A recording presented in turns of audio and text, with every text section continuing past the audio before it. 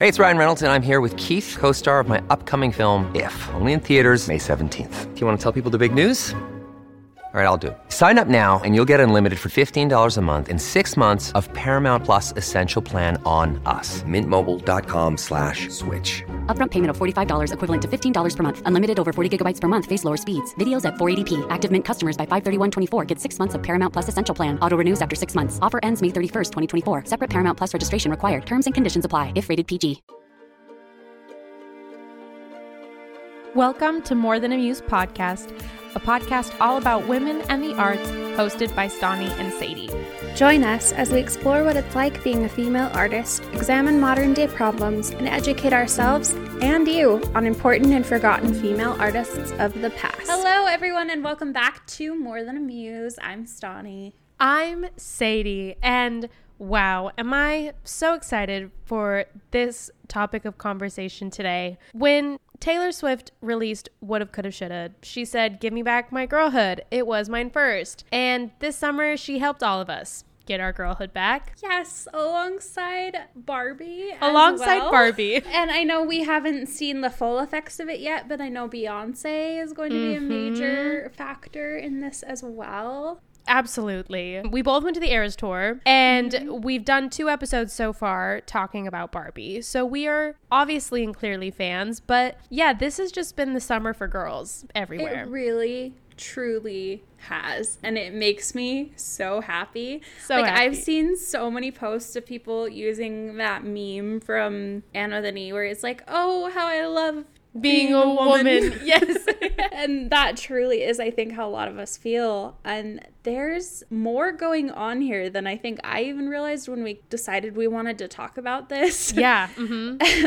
There's been a lot of articles talking about how much money Barbie and the Eras tour have made and like what that's doing for the economy. And we're like, oh, that would be cool. And then we can like talk about Taylor Swift and Barbie a little bit more because neither of us are done with that topic. Because truthfully, I could always talk more about Barbie and Taylor Swift. Agreed. But then looking into it, like there's some changes happening in the economy that are all to do with women and their buying power. And it's pretty cool, actually, what's going on. It is pretty cool. And a shout out to a previous episode, which is in fact, I think one of the first episodes we did where we talked about fangirls, where we talked a lot about, I guess, just the buying power of women, of course, but we really dived into the history of where fangirls started, how they've changed over time, how they are basically the deciders of what is cool. We just don't realize it. And so anyways, shout out to that episode. You got to scroll way back at this point because we've done over 100 episodes, and that was, I think, our 5th or 6th episode.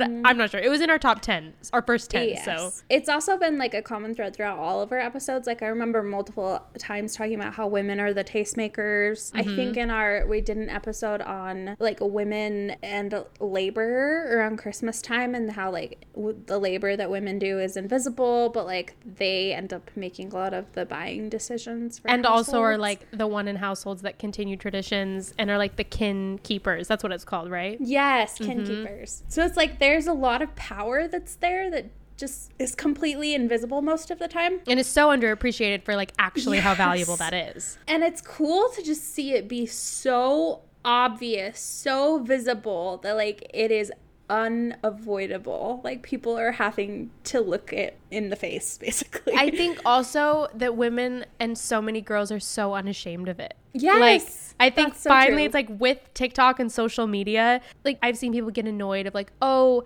they're just trying to do things for TikTok, or, you know, like they're trying to like start trends for TikTok, or I don't know, like making it a whole event, which like, sure, yeah, whatever. Maybe it's annoying that we're like living for our social media feeds, but at the same time, people like wanting to make the social media, it's like, it's all in the name of camaraderie. And I think it's making people just less embarrassed. Like they're okay showing up in full glam, full glitter, whether that's to the Barbie movie or the Taylor movie.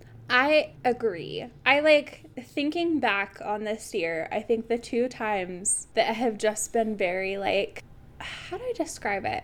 You know when you're in like a crowd of people and you all have like a common feeling? Yes. And it just like sets off a different frequency in the air almost. Yeah. And you can just like almost taste it. And it's so memorable because you can like feel that everyone there is like joined in something collective. So excited. Yes. It's so crazy. Like there's got to be a name for that phenomenon. Totally. But the Eras tour and then the Barbie movie. Literally. No, I won't forget the moment, like right when the clock comes on the screen and applause started playing. Like me and my cousin who I went to the Eras tour, we were freaking out. Everyone around us was freaking out because we knew that was the second to last song before the countdown started. Everyone was losing their mind. I was at the Eras tour when Speak Now, Taylor's version was announced. And whenever I'm feeling down, I'll just like go back and just like watch Taylor announcing it. And not even just because it's like fun to watch, but it's just so fun to just hear the collective joy and screaming and just like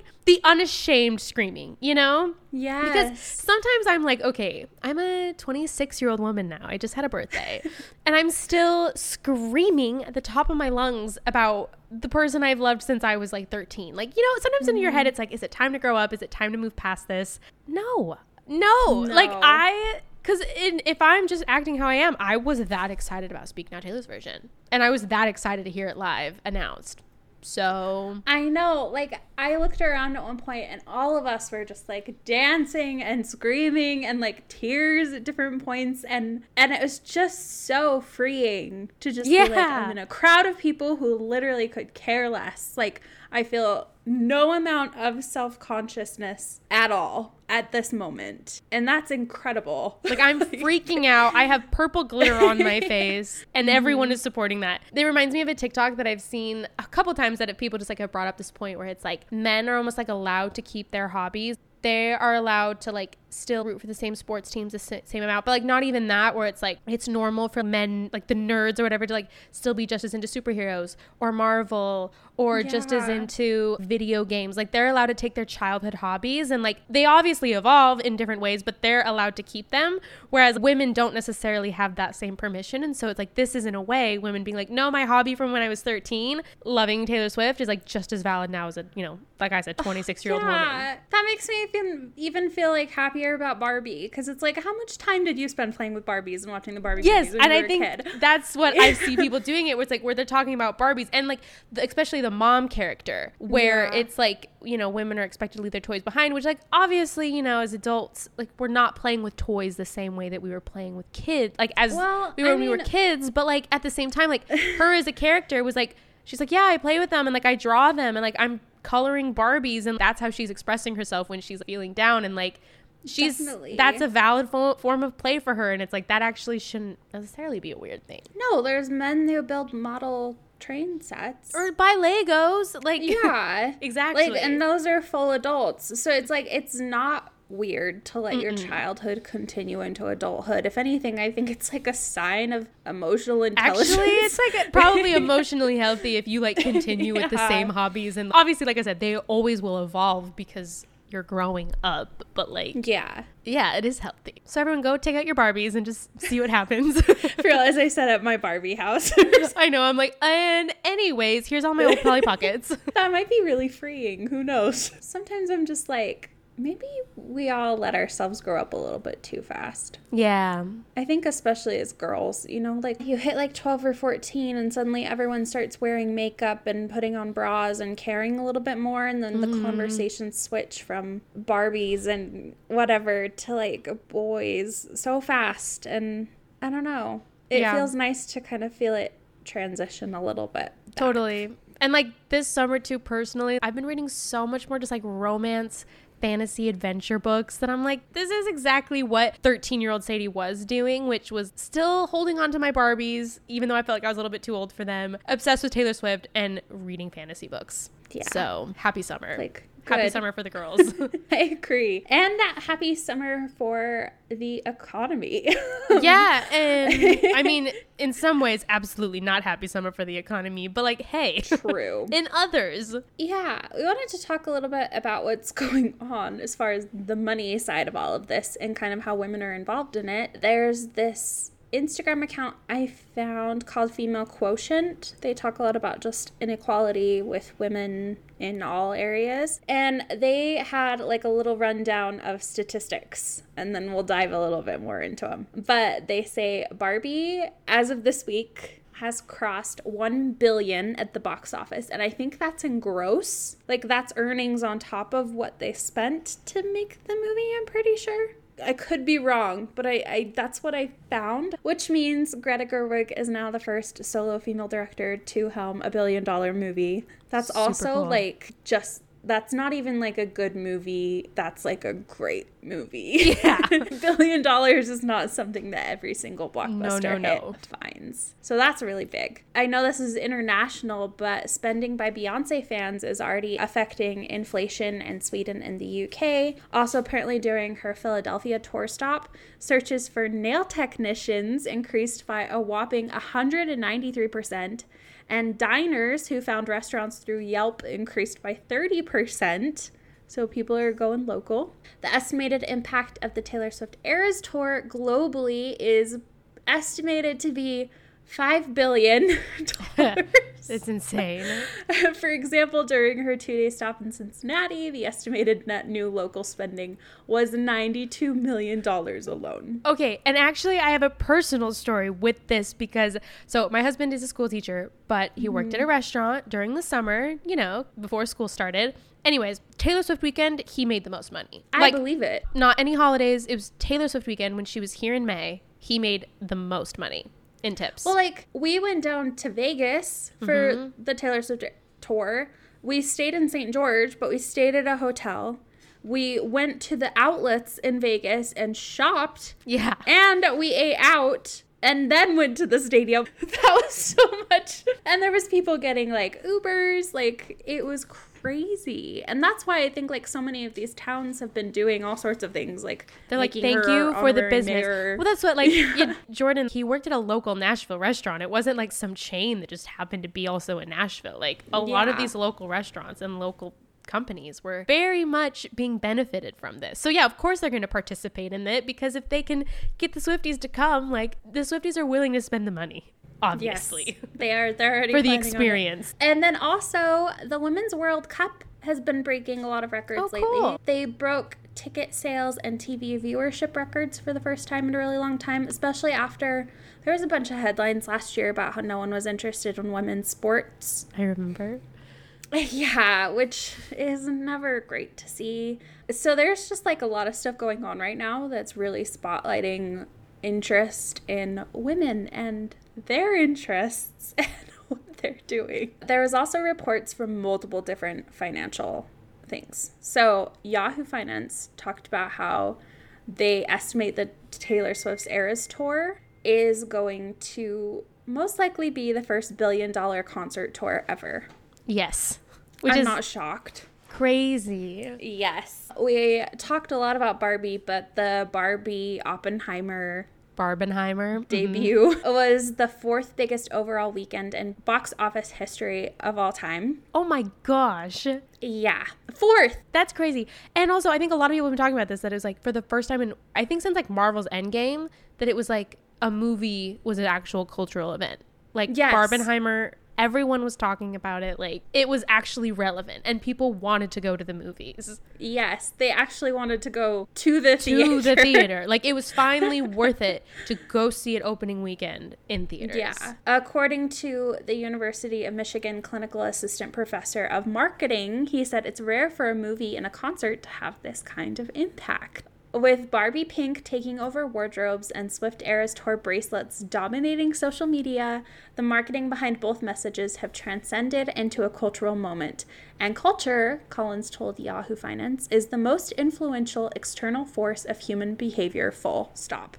I love that quote. Yeah. Mm-hmm. I think that's such an important thing to remember, that like pop culture is relevant to like the human experience and to history and to everything that impacts us on a daily basis, instead of it getting written off as like not as important as like finance and politics and everything else. It's like, no, it's the most important thing that influences everything else in our lives. Totally. I mean, we've talked about this a lot when we're talking about the lives of the women artists that we've covered, where it's like it feels like gossip columns, you know, that we're discovering. Mm-hmm. And it's just, history is just pop culture of the past, you know. Yes. It's just celebrity gossip of the past a lot of the times. That's all it is. And it has an impact. They also talked to Economist, and he told them he hasn't seen anything like the obsession with Barbie and Taylor Swift in his more than 15 years working in economic research. Amazing. Fully believe it. And women having an impact on the US dollar is also rising in trends just as fast as Barbie and Taylor Swift are, even though less people are talking about it. Last week in our episode, you remember I mentioned that video about how like they asked AI to generate images of of people good at investing, and it didn't bring up any women? Yes. Mm-hmm. So I was like, wow, how relevant, again. So I went and found it, and it was out of 1,000 images, less than 2% were women. Wow. However, according to statistics, women's investment portfolios outperform men's. Women have less credit card debt than men. Single women own more homes than single men. And actually, they are the next highest homeowners after couples. Interesting. That actually surprises me, because I think like stereotypically it's like, oh, women have the credit card debt because women are big shoppers and this and this and this. So that is interesting. I did not know that men tend to have more credit card debt. They do. More wives out-earn their husbands than ever before in history. And 90% of women manage household financial decisions, which has always been kind of a thing, but more of like a very hidden thing, whereas now it's being a very obvious thing. Women also drive 70 to 80% of all consumer purchasing decisions. That's a lot of power. Yeah. I don't think any other thing in the United States where we could get 80% of people that have the power for something. No. That is a majority. Yeah. So that's something I feel like we should tap into. Like if we wanted to, I don't know, incite some changes, we've got the purchasing power. There was another article from TechCrunch that was talking about the $1 trillion female economy that's hidden. And it talked about how women should no longer be thought of as a niche. In fact, they're one of the most significant growth markets we've ever seen. Because when you look at the fact that women make up roughly half of the US working population, which I think is, like a new thing in these most recent decades of women actually being half of the working population. True. When you adjust it for self-employment, they're actually the workforce majority because a lot of women own businesses that they run from home. Think of like Etsy shops, or I know designers or musicians, like all of that. The arts especially are a self-employment, or photographers, which means that industries are employing more women, are more influenced by female spending power, and because female employment is rising, female education is actually rising, with more women getting bachelor degrees than ever before. There's actually been a quadrupling of women with degrees since 1970, which I didn't know. And women actually make up about 60% of college students, even though enrollment in U.S. universities is declining, with men accounting for 71% of that decline. So that means that if that trend continues, 2 women will earn a college degree for every single one earned by a man. I wonder why. I have no idea. That is so interesting. Less men are going to college and more women are. I'm sure a lot of people have a lot of theories as to why, but that is interesting. It is really interesting. The unemployment rate among women is at an all-time low of 3.4%. Wow. So even with the wage gap, which is real, does exist, I'm not going to entertain any thoughts otherwise. These factors have led to an increase in women's financial power, meaning that women in the United States control more than $10 trillion in assets, which is expected to triple over the next decade. Yeah. Wow. That's incredible. That's $30 trillion. I mean, that is an incredible amount of money. That number's not even real. It's that much money, I'm like, I can't even fathom $1 trillion. No, I cannot even. I can hardly actually fathom $1 million. So, True. This is basically going to lead to the point that women are increasingly likely to be the primary breadwinner, financial contributor, and head of household, making 85% of day-to-day spending decisions and 80% of healthcare spending decisions. And what I thought was really interesting as well is the article dived into why this has happened, what led to it. So I'm just going to talk about them really quick. They said there's 4 major things. One of them is the super consumer, is what they call it. Like, women have long been like a target consumer for retail and e-commerce especially. But like the fact that there's billion-dollar beauty and fashion brands, this helps grow female-led companies. And so then it leads to more money being spent in female business directions. Yes. So they said it led into more power of the female dollar in education, healthcare, food, and financial technology. So they said it's even more appropriate to ask which industries are not influenced by the female dollar. I think that that's a very important question.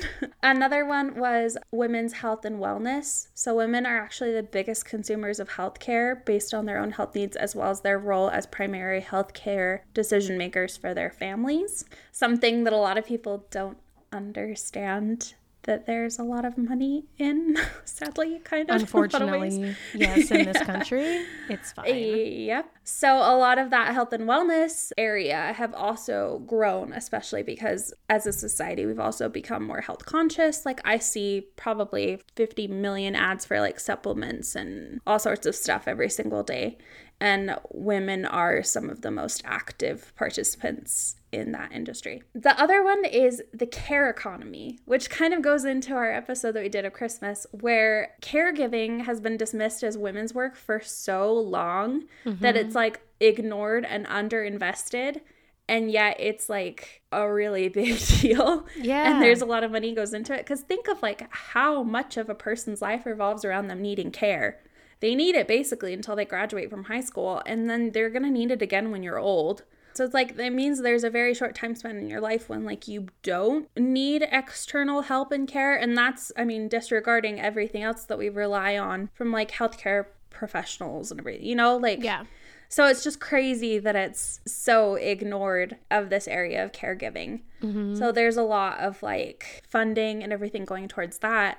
And a lot of the support for that is women. And also, because women are going forth to become the most highly educated workforce, that's going to be even more prominent. And then the other one is women at work, because after the pandemic, you know, like more women were laid off, but then more women took up other jobs. So they said it's leading to a lot of job shortages that are being filled by women. And this is leading to more women at work, more women in the workforce, and therefore more power of the dollar in the female hands. So yeah, just kind of crazy to think that like if trends continue as they're going, women are going to be the most powerful spending force, at least in the United States, over the next decade. I mean, one thing that I do want to bring up too, though, is like the negative side of it, where it's like, especially with like TikTok and influencers, like the hyper consumerism and unsustainable ways. Like, I do think that that is maybe unfortunately another part of this, like why women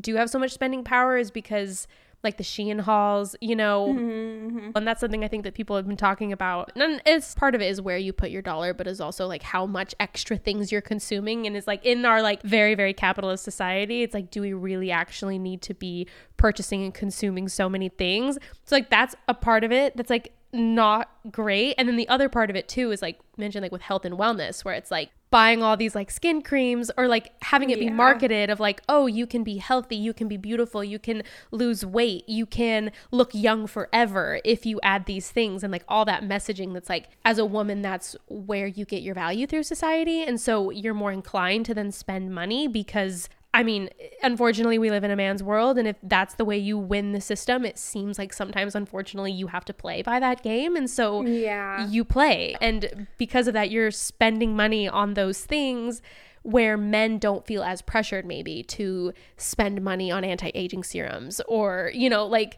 do all of the healthy wellness things so they can stay young forever. And so that's kind of like the negative side, I think, that I definitely just want to make sure to acknowledge, that it's like there's also the bad parts of this where it's like we don't need to be consuming as much as we need to, but also it is cool on one hand and like interesting. I think it's cool because we've obviously, I mean, if you've been listening to this podcast from the beginning, we tell stories every single week about very specific women from history who have some way been belittled or not taken as seriously as a woman and in their fields. And so it is kind of cool now to see tangible proof that actually women are like leading, like not maybe leading is maybe not the right word, but like is such a driving force. And I think that finally now people are recognizing it and like maybe not just immediately writing off as vapid, stupid because it is girly, you know? Yeah. No, I think it should be more of like an empowering thing. They'd be like, oh, wow, you know, because more women are making money and because there's more women in business, like it gives us an opportunity to be smarter about our money. To, totally. Like, take this chance and be like, oh, for the first time in history, like there's this untapped power of the female dollar and like you are a driving force behind that. True. I mean, yeah, like what would happen if women did start it's hard too because I don't want to make it women's job to like fix culture, because part of me was like, what would happen if women valued sustainability and stopped doing these things? And I was like, okay, well, it's not women's jobs to fix the world, but like you know, so it's like there's like a double side to everything. But like you're right, with the buying power though comes a lot of not responsibility, but like a lot of opportunity, especially when we live in America, which is all about money in America. Yeah, I think it's just like being smart about it. There's actually a really, really funny TikTok. It's from this. I know it. Yeah, I know you're referencing. Have you it's so seen funny. it? Mm-hmm. Okay, I was like, it's so funny. It's from this like I think they're Australian, New Zealand. They're a New Zealand podcast. It's called like FVHZM Fletch, and they have this segment that they call Girl Math. I had one come up and I still think it's the funniest thing. They ended up having an economist from New Zealand come on and join them for this segment. And they had a caller who called in and they asked her, okay, like what do you need help justifying? Like what purchase? And she had bought a New Zealand designer dress that was like almost $400, I think, or something like that. And she was like, I already bought it, but I need help justifying it. I love that. You have to go and watch it if you haven't seen it. It's so funny. But they like go through the whole thing and explain how like, okay, like if she wears it 3 times to, you know, the weddings she has over the summer, then it boils down to like $160 per wear. And then because it's a designer dress from like a New Zealand designer, then it has resale value. So she'd be able to resell it and then at least get one of the wares back, so then it's basically free. And that's what they always wind down to at the end. So it's basically free. It's basically free. That's so funny. But what was funny is the male co-hosts were like looking to this economist to basically tell them like, no, you're wrong, this is bad, because you know the economy is crap and like how so like you shouldn't buy a $400 dress or whatever. Yes. But he said that if you're looking at it as cost per wear and resale value and like factor in more things than just like, oh, I want that so I bought it, then you're thinking like an economist. So he was totally on board with Girl Math. He said, as long as you look at it differently,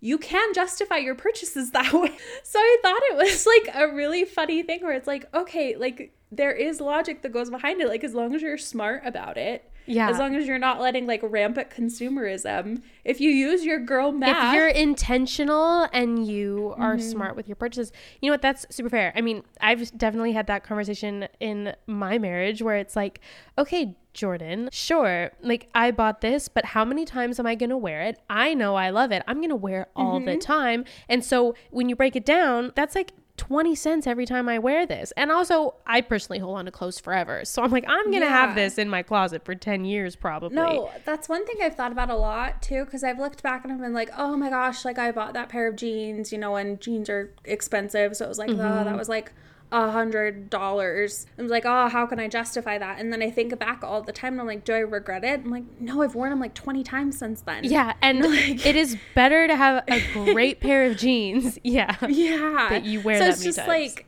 as long as you're thinking like an economist about how you spend your money. And this even goes into the Barbie doll thing, because a lot of people are talking about how now the rise of Barbie dolls, more people are buying Barbies, and that's bad for the environment because of plastic. And it's really just like, as long as you're making sure you're not letting like that rampant Sheen Hall consumerism override your logic, then like you can justify spending money. Just be smart about it. Just be smart about it. I love that. I've seen so many funny TikToks about girl math too, where it's like, if I pay it with cash, it's free. If I Venmo someone for dinner with money that I already had on my Venmo, that dinner was free. Yeah. And I very much related to every single sentiment of that. And I mean, maybe that's not a smart way. No, it's not. But I get it. Yeah. But I've been there, and I have definitely calculated my dinners of how much is this dinner actually. Also, when I go out to eat too, I'm like, this was like a, $15 dinner, but like I'm gonna have leftovers, so it was $7.50 a meal, which is not that bad. That's me every time. I'm like, okay, but if I like take home half, then like therefore it's dinner, which means 2 meals. And you know what? $6 a meal is not. I don't feel as guilty about that. Actually, really great, because to eat out for only $6 a meal is like impossible. It's very cheap nowadays. Yeah, and groceries are expensive, so There you go, girl math. Girl math over here. Yes, in action. I love it.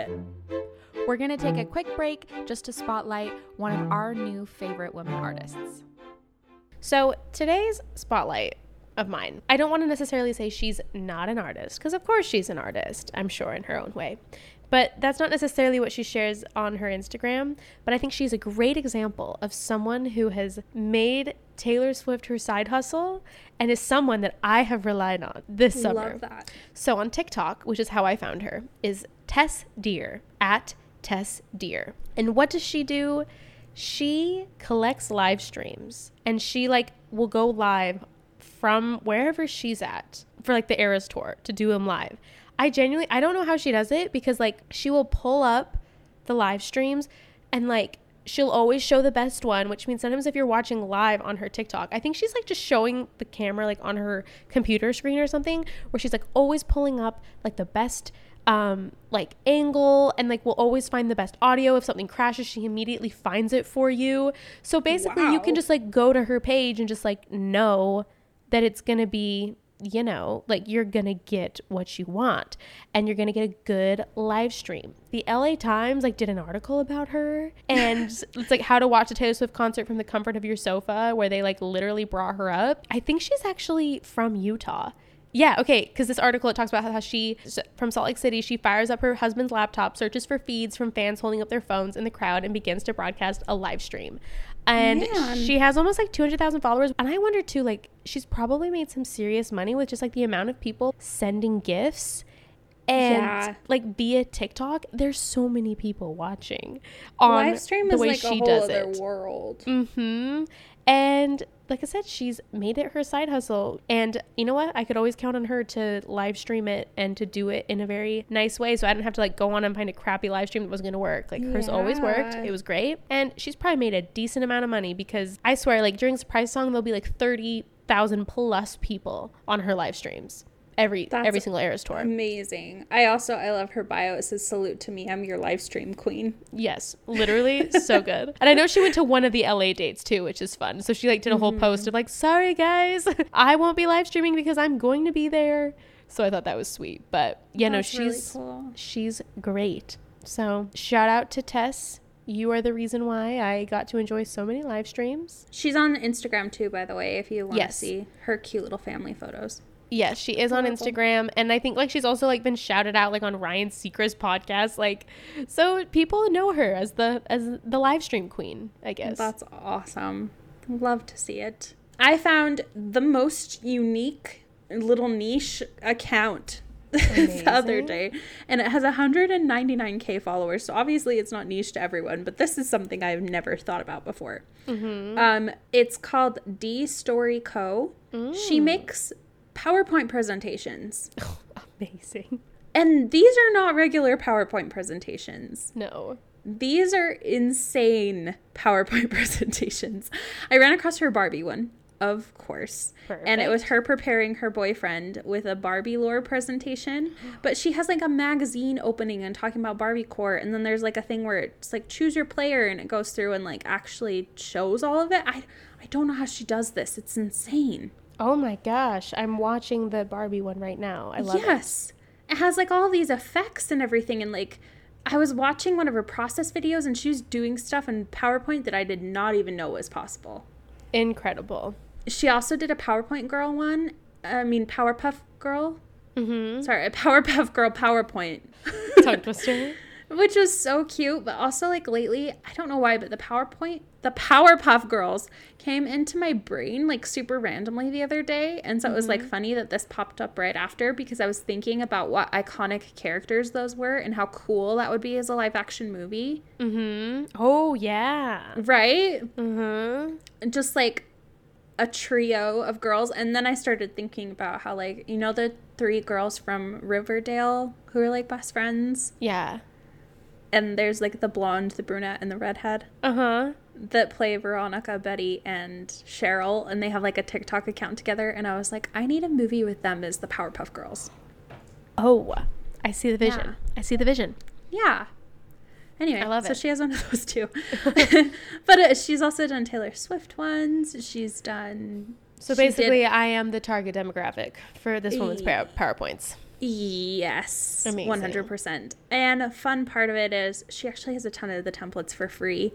So you can literally go and download her PowerPoints so that you have them for yourself. Amazing. Her Powerpuff Girl one was actually a Let's Break Up one. So, you know, if you're in the market for that, Could be it's helpful. available. That's hilarious. But she also has like a Super Mario quiz one and like a bunch of other stuff. It's just cute and fun and I love it. enjoyable. So That is yeah, go enjoyable. check her out. I also quickly wanted to mention one more. There is this account called Elle Vest, ELLE Vest. I think they're run by Elle Magazine, but their whole purpose and everything is to help women build and manage their wealth. Oh, and their cool. whole phrase is like, because nothing bad happens when women have more money. Yeah. So they post a lot of statistics about it. They also have an app. I actually have been investing with them since last year, I think. Oh, cool. And I just have it set up on like a regular scheduled thing. I think it donates like $10 every month and they invest it for me. And then they take the fee out of that for running it, which I think is only like $1 or something every month. And then it has like wealth building without me even having to focus on it at all. And I love that it's like women centric, like everything is like branded really beautifully. So Amazing. yeah. Cool. Thanks for the shout out for that. So probably definitely, check it like, out. go check it out, build some wealth, make some money. We love it. Yeah. All right, now back to the show. So one article that I found that I actually originally found it because of TikTok, let's be honest. That's how I found this article.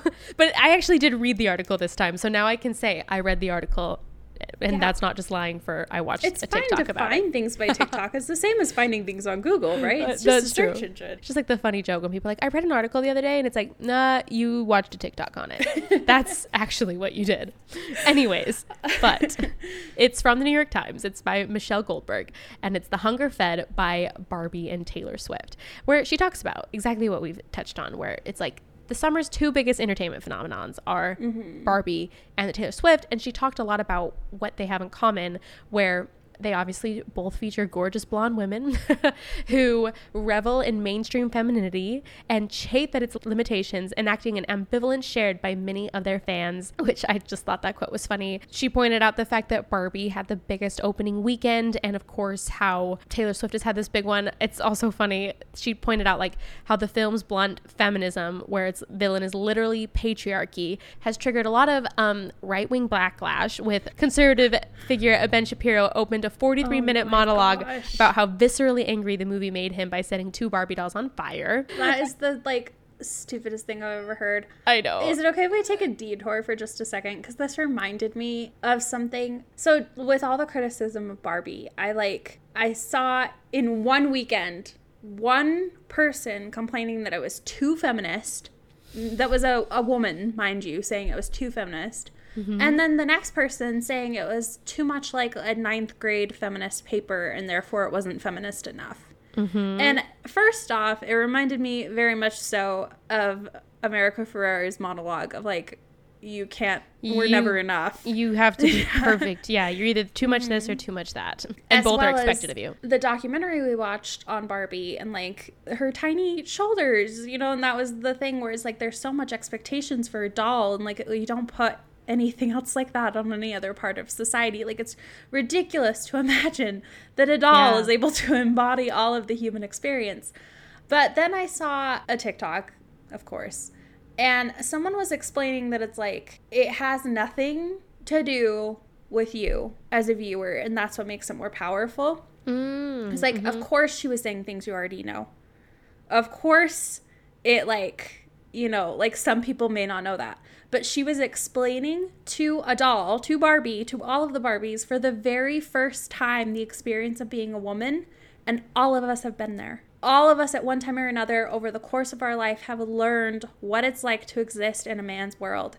And that's like why had that moment resonates. where we were like, oh, okay. Yeah. I get so this. it's like, of course it feels like basic feminism. She's talking to someone who has never experienced it before. The Barbies live in a matriarchal society. Yeah, she's literally confronting it for the first time ever. No, Yeah. honestly, I know exactly the TikTok you're referencing because after I first saw the Barbie movie, like there was a part of me that kind of was conflicted about it because maybe in my head I was like just so excited, but I was one of those critiquers where I was like, okay, it was a little feminism 101, a little cheesy, I know girls are a big deal kind of a thing. Like, Yeah. I was kind of fighting that in my head, and I had like even texted my best friend Kiana. I was like, hey, like, it was so good, you're gonna love it, but like I'm really interested to see if you have this reaction or if I'm like dumb. But then 2 days later I saw it again when I went with my mom and I went with my sister, and in those 2 days I had already seen the backlash where I think I was like, oh, like actually this monologue is so needed still, you know, where I was like, I think I just realized I was putting myself in a bubble where like every week I go on a podcast with you and we're talking about women from history and we're like talking about women's issues, where it's like, I mean, I'm not saying that we're doing like scholarly work here. We're just, you know, pointing out the ways that the double standards have existed through history. Yeah. But we talk about feminism every single day. Literally talking about this every week. And that's not even just including the research that we're always doing, plus me editing. Like a good portion of my week is spent thinking about women's issues. And so once I kind of like brought myself outside of that, I was like, oh, I just am in a unique situation where I literally have a podcast that talks about these issues. And then, like I said, with all the backlash, I was like, okay, the world still needs this. And then again, I saw that TikTok where it brought up the fact that it was like you said, it was from the doll's point of view. This is her first time facing it head on. And like, I remember too, like when I was a freshman in college, like hearing that messaging and the same things that like was resonating with Barbie, obviously, and like resonated with all the Barbies. Like that is the thing that like 18, 19-year-old me really grasped onto as something that like I really needed, was people acknowledging that like it just felt so damn impossible all the time to be a woman. So no, I completely agree. Yeah, it was kind of a beautiful way to look at it too, to just be like, oh, like the lesson that we had to learn over a lifetime of like tiny things where, you know, like you raise your hand and you get ignored, or a guy makes a snide comment about your favorite singer, or like having to put aside your interests. Like we had to learn it kind of in this horrible growing pains kind of way, and then to see like the Barbies have to confront it so head on for the so first directly time. And then have her be able to speak to that, like that's why it's powerful, because all of it resonates with like that part of us that had to learn that. So anyway, everyone who says that it's not enough or like too much, they're all stupid. you know what, say it how it is. I'm so on board with that. Cool. Let me go back. Where was it? Sorry. No, that's okay. Back to money. No, that was an important caveat though. But anyways, with the people getting angry about the Barbie movie, she brought up the fact that like even Taylor Swift has gotten some backlash. I don't think they've said a lot of things about the Eras Tour specifically. They've said a lot of things about Taylor Swift, but not so much about the Eras Tour, I don't think. But she just pointed out the fact like it's just interesting that, you know, they're both like getting some type of reaction. But what I loved is she said an obvious lesson from the gargantuan success of both Barbie and the Eras Tour is that there's a huge underserved market for entertainment that takes the feelings of girls and women seriously, which I loved how she pointed that out, where it's like Taylor Swift from the beginning validated women emotions from, you know, us as literal like teenagers and children to now as she's grown up, like I still feel so validated from the music she shares. And like you just talked about, like that's exactly what the Barbie movie was. Like the point was to validate the way that women feel and to say, hey, that's not crazy. Like, of course you feel that way. Talking about the Barbie and the Taylor Swift concert, there was quotes that she mentioned with what happens in the crowd is messy, wild, benevolent, and beautiful. And then a woman attending one of the first Barbie showings told The Guardian that she'd been waiting for it for 2 years. Quote, I've been dying to go to a movie theater and have something that feels like a monocultural event, which like we talked about. And another thing she pointed out too is like Barbie in particular, like one of the reasons why it's hitting so much to women is because it treats becoming a woman as a hero's journey, which is not something that I don't think see as much in movies, obviously. Never, actually. That's really beautiful. And she like talks about too, like America Ferrera's, the character, her name's Gloria, like she talks about her monologue, and again, she says, like, by giving voice to the cognitive dissonance required to be a woman under the patriarchy, you rob it of its power. It's consciousness raising as magic, and ultimately, as difficult as being an adult woman is, Robbie's Barbie chooses it over remaining in the sexless girlhood idol of Barbie land, as we learn in the film's perfect last line. So I just thought that was a cool parallel that she drew, where it's like both the Barbie movie and Taylor Swift collectively just like takes women's interests and feelings so seriously, and that's why so many women and so many girls are flocking to it, is because it's like finally like you're seeing, you know, like I said, like your emotions not being put down but almost like being put on a pedestal is like something that's like good and can be a superpower. She kind of brings up a good point though, where she's like, well, obviously there is a hunger for this type of entertainment, so it makes sense for Hollywood to, and especially when all these like strikes are over, to do more to cultivate female writers and directors, because women are still rarely given the chance to direct high budget films. We've done a lot of episodes, I think more recently, where we talk about women directors and women in movies. What's so sad though is she pointed out that, like, for the most part, that it seems that the lesson that Hollywood is maybe going to take from the success of Barbie is not to make stories for women, but to make more movies about toys. Because Mattel has announced that there's been 14 movies that are apparently now in development that are based on toys, like the Rock'em Sock'em robots. I think there's one about Hot Wheels that J.J. Abrams is doing. I mean, she pointed out the fact that Lena Dunham was the one who was set to make the movie about Polly Pockets, but like, I don't know, it kind of ended like with a more, not pessimistic note, but like disappointed, where it's just like, like, why can't they say that like the reason why this succeeded, it's not because like we were like, oh, nostalgia, toys, awesome. It's because it was a movie from women about women to women. And that's why so many women were so willing to get on board with it.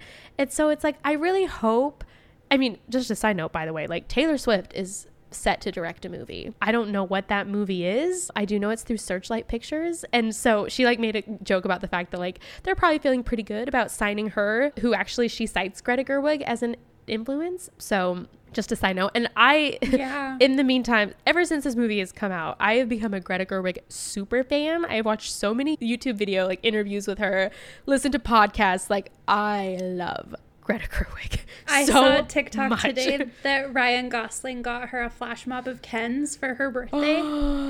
I love Ryan Gosling too. I know, same. I actually have so much more appreciate. Like, he was not my teen heartthrob. Like, The Notebook was great, but like I didn't walk away from it being like, oh, Ryan Gosling. He's now my teen heartthrob. Yeah.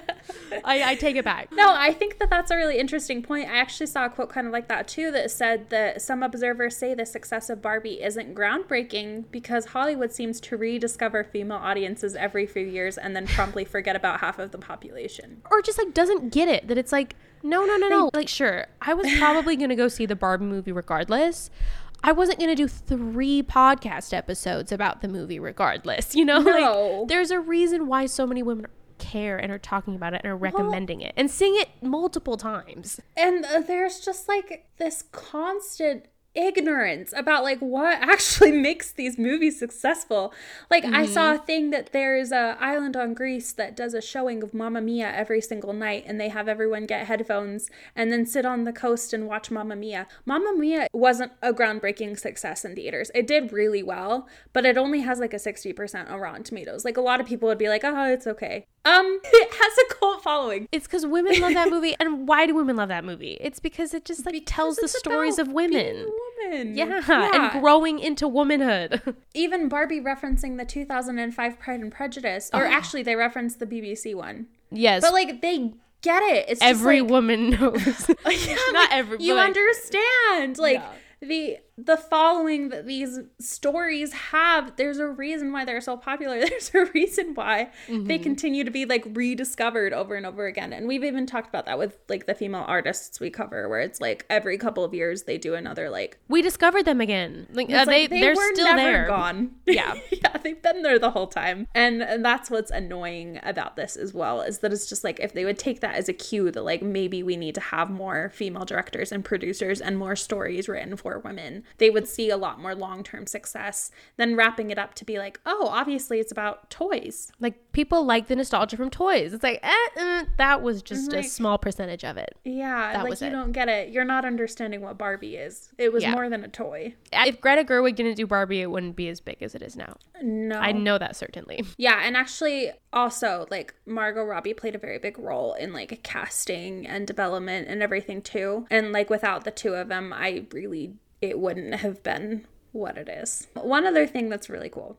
I saw a lot of talk about how one thing that they're noticing is that even though women are a group dominating pop culture and the economy over the summer, it's not necessarily the same woman. Obviously, we're the same audience of like Taylor Swift and Barbie. We are the picture perfect of what that target demographic might look like. There's a Venn diagram and we are in the middle. Yeah. Mm-hmm. What? Two white women who have a podcast? Shocking. But the audiences for Barbie, Beyonce, like I mentioned, the women's soccer like World Cup, and then Taylor Swift, all of them skew slightly differently in terms of race, age, gender, and sexual identity. Women are not a monolith, it says, so it's cool to see that like even though we exist as this group of like 50% of the population, like our interests are all like coming together in this weird way over the summer where like everyone has something they're excited about. And I think that makes it like even cooler. Like that's probably where there's that ongoing thread of just like girlhood excitement. It's like, even if we're not excited about the same things, we can at least appreciate that we're both excited about something. Yes, we're all really excited. So it's continuing. Another fun little note, there's actually been like a huge focus on like side hustles that are coming from like Taylor Swift and I would say even Barbie. I saw this whole article this week that just like popped up on my suggested about how people are making literally thousands and thousands of dollars selling friendship bracelets on Etsy. Oh my gosh. For the Eras tour.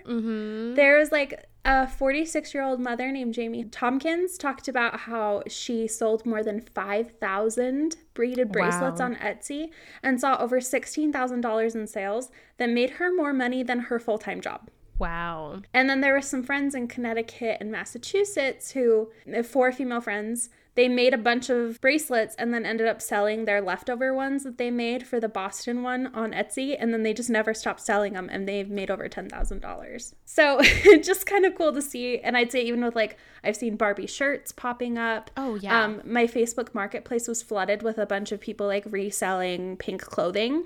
Once again, using their girl math to like offset some of the dollar of like anything they had left over that people could use. I know a lot of Eras Tour outfits have been resold or rented out or reused. Which is great because then like other people are just, you know, the same article of clothing is getting multiple uses. Yes. So it's just cool to see all of it happening. And then there's also a lady writing a book called Swiftonomics. Oh, love it. About Taylor Swift and the women's acceleration of economic power. So we can all look forward to that coming out. I'm obsessed. Yeah, because it's just exciting to see what women are accomplishing with like pop culture and media and entertainment and music and all of this coming together in more buying power in women's hands. Amazing. Just, oh, how I love being a woman, you know? Right? No, it's just nice. I've like, I love it. I know. I'm like sad, low-key, because the Eras Tour ended in the US. And I know that like soon there is going to be some dates moving forward for the rest of the year in like South America and Mexico. But I'm like, but not every weekend. I can't just like tune into the live stream if I'm bored on a Friday night. No. It's okay. It is okay, because also the day we're recording this, 1989 was announced last night. I know. Very excited for 1989 Taylor's version. So that's something to be excited about. So excited for those vault tracks. So it will continue. So it will continue. Don't worry. Summer for the girls is not over. And no, we'll move right into fall for the girls and hopefully even more exciting things in the next year. Amazing. Hopefully. Well, thank you for joining us today on our episode. Hope you felt some joy about being a woman. At the very least, just a little optimistic and just, I don't know, proud of how you spend your money. Definitely. And we'll be back next week with another forgotten women artist. I'm going to be talking actually a lot about background singers and shouting out one in particular, but also like just a couple. So little spoiler alert for what we're talking about next week, but yay for talking about women and sharing women's stories. And I'm so honored that I get to do that every week. Same. It is really fun to exist in this little bubble where feminism is just a constant topic. Like I said, I'm so grateful that I have something that I was like, okay, thanks America for, and I'm like, oh wait, oh yeah. Yeah. I've created this little bubble for myself. This is a nice bubble to live in. I like our little bubble. I like our bubble. Welcome to our bubble. Welcome to our bubble. Please around. Stay. Yeah, hang out. Follow us on Instagram too, which is morethanamuse.podcast. Leave us a rating and review, and we'll be back next week. See you next time. Bye. Hey, podcast listener. Do you love talking about movies, music, TV, comics, and games? Then you should be listening to The Great Pop Culture Debate, back and bigger than ever for Season 9. This season, the panelists discuss the best James Bond film, the best Elton John single, the best Nickelodeon original series, the best Batman villain, and so much more. Find the show wherever you listen to podcasts, or head to greatpopculturedebate.com. More than 100 topics are already available. Subscribe today.